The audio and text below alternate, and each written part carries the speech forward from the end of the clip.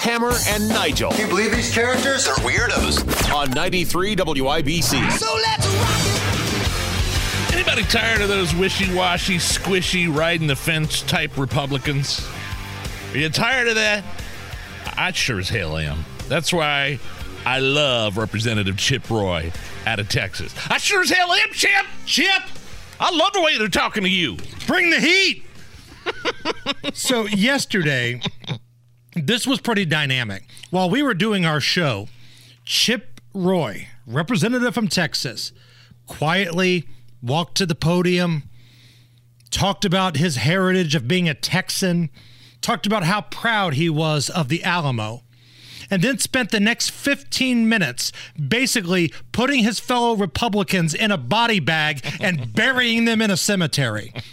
So if you're tired of wishy-washy Republicans, let's hear from the representative from Texas. What did Travis and the rest of the Alamo sacrifice for?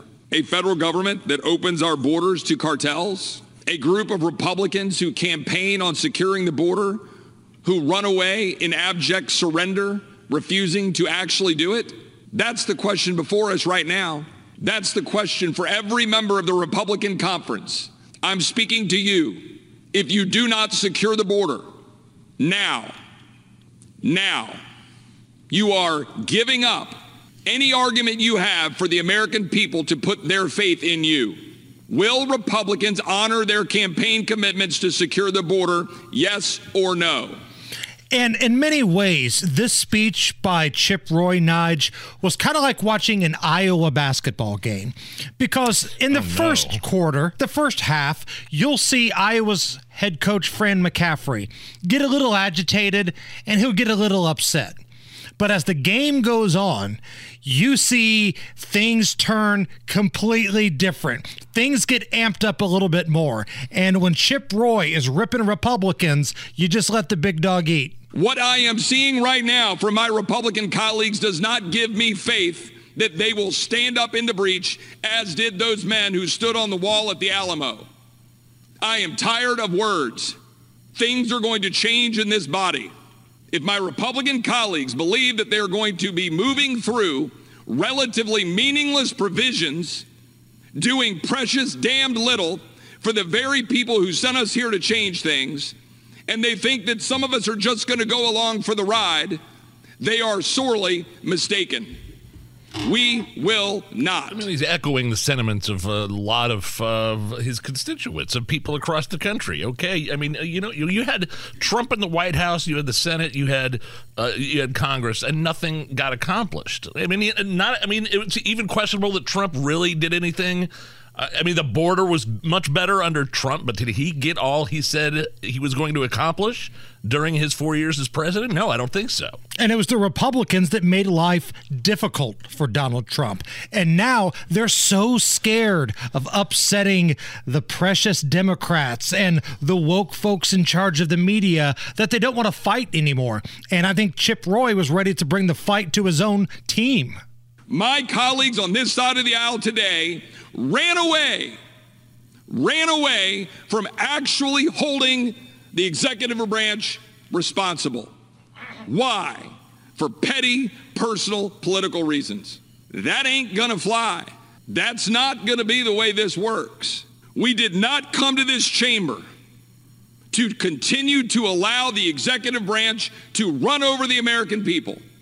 We're sitting today is a young man who served his country and is being denied his commanding officer job, being forced to try to pay back student loans because he dared to say no to a vaccine mandate that was politically driven. And what is this side of the aisle doing about it? Not a damned thing. What is this side of the aisle doing about open borders? Nothing. What is this side of the aisle doing about an ATF rule about to make felons out of 10 million Americans or more? Nothing. What is this side of the aisle going to do about spending? Lip service. I feel like the national anthem should be playing in the background here. Right? Listening to Chip Roy. Crank up the battle hymn of the Republic, because I love this speech. Yeah. And keep in mind, Chip Roy was somebody who kept wanting new leadership in the Republican Party. Because one of the arguments that I'm seeing on social media is all these Republicans are outraged, but they keep electing the same people in charge. The group known as the McFailures, from Ronna McDaniel to Mitch McConnell to Kevin McCarthy. They elect the same people who have not been getting the results.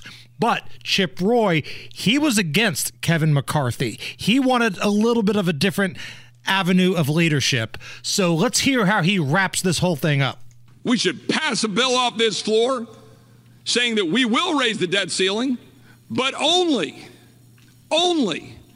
if you end the disastrous student loans that are going to cost $400 billion and drive up the cost of higher ed. Only if you rescind the $91 billion of unobligated COVID money.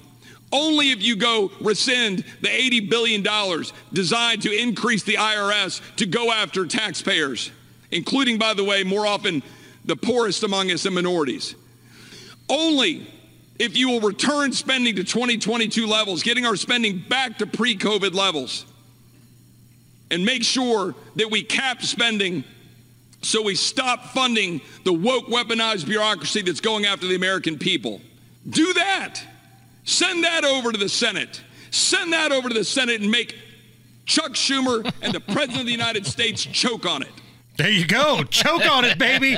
Choke on it. The only thing missing was like the DX crotch chop right there from the old Attitude Era of the WWE. Can we get more leadership like this? Can we get more of that in Indiana? I'm just saying, like, I mean, everything he said are things that maybe you and I have been talking about on the show quite a bit, and Rob Kendall especially, in terms of the Republican Party and holding them accountable, especially when they're in charge, when they're the ones running the show. Now, this rant, it started to go viral, and he was getting a lot of attention. And it feels like it was rubbing Hakeem Jeffries, the leader of the Democrats in the House, the wrong way. Oh, no. Here is what Hakeem Jeffries had to say about Chip Roy. Shut up, Chip, or I'll go ape shit on your ass. That's Hakeem Jeffries right there. You got me. Well, what can Hakeem Jeffries have to say? All joking aside, Okay. here is fellow Democrat Jerry Nadler. Chip, I'm gonna come at you like a spider monkey. Yeah, turn up the heat. It's old Nads. You got me. You got me twice. Yeah, turn up the heat. I love the way they're talking to you, Chip.